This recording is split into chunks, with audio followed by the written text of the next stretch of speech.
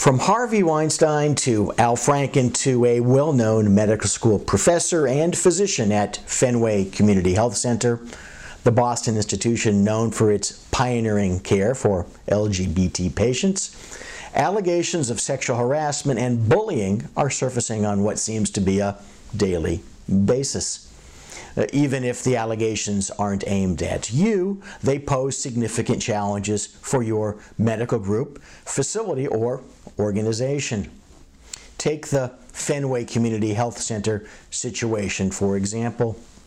A couple of years ago, the Boston Globe initially reported that the health center CEO, Dr. Stephen Boswell, had resigned after 20 years in the position under pressure from the board of directors. Then the paper reported that Fenway's board chairman, Robert Hale, was out too. The events center around years of sexual harassment allegations against Dr. Harvey J. McAdon.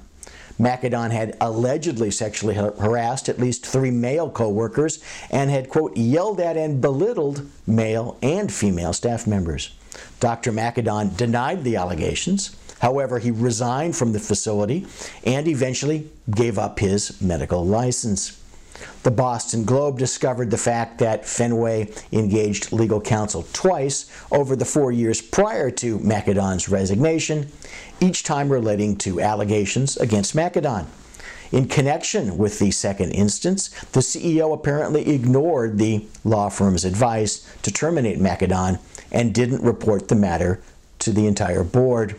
The Globe also reported that the CEO didn't tell the board about a $75,000 settlement paid to a former employee in connection with the allegations. What's your entity's policy on harassment?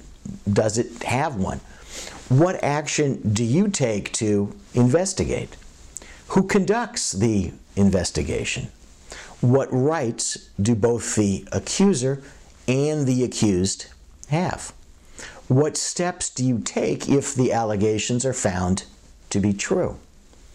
An investigation gone bad or bad decisions made during and after a proper investigation have an impact far beyond that on the accuser and the alleged.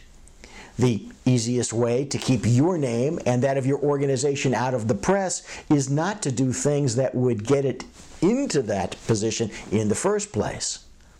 Contact me to discuss this and for help on the policies, investigations, and most importantly, for staying out of the press.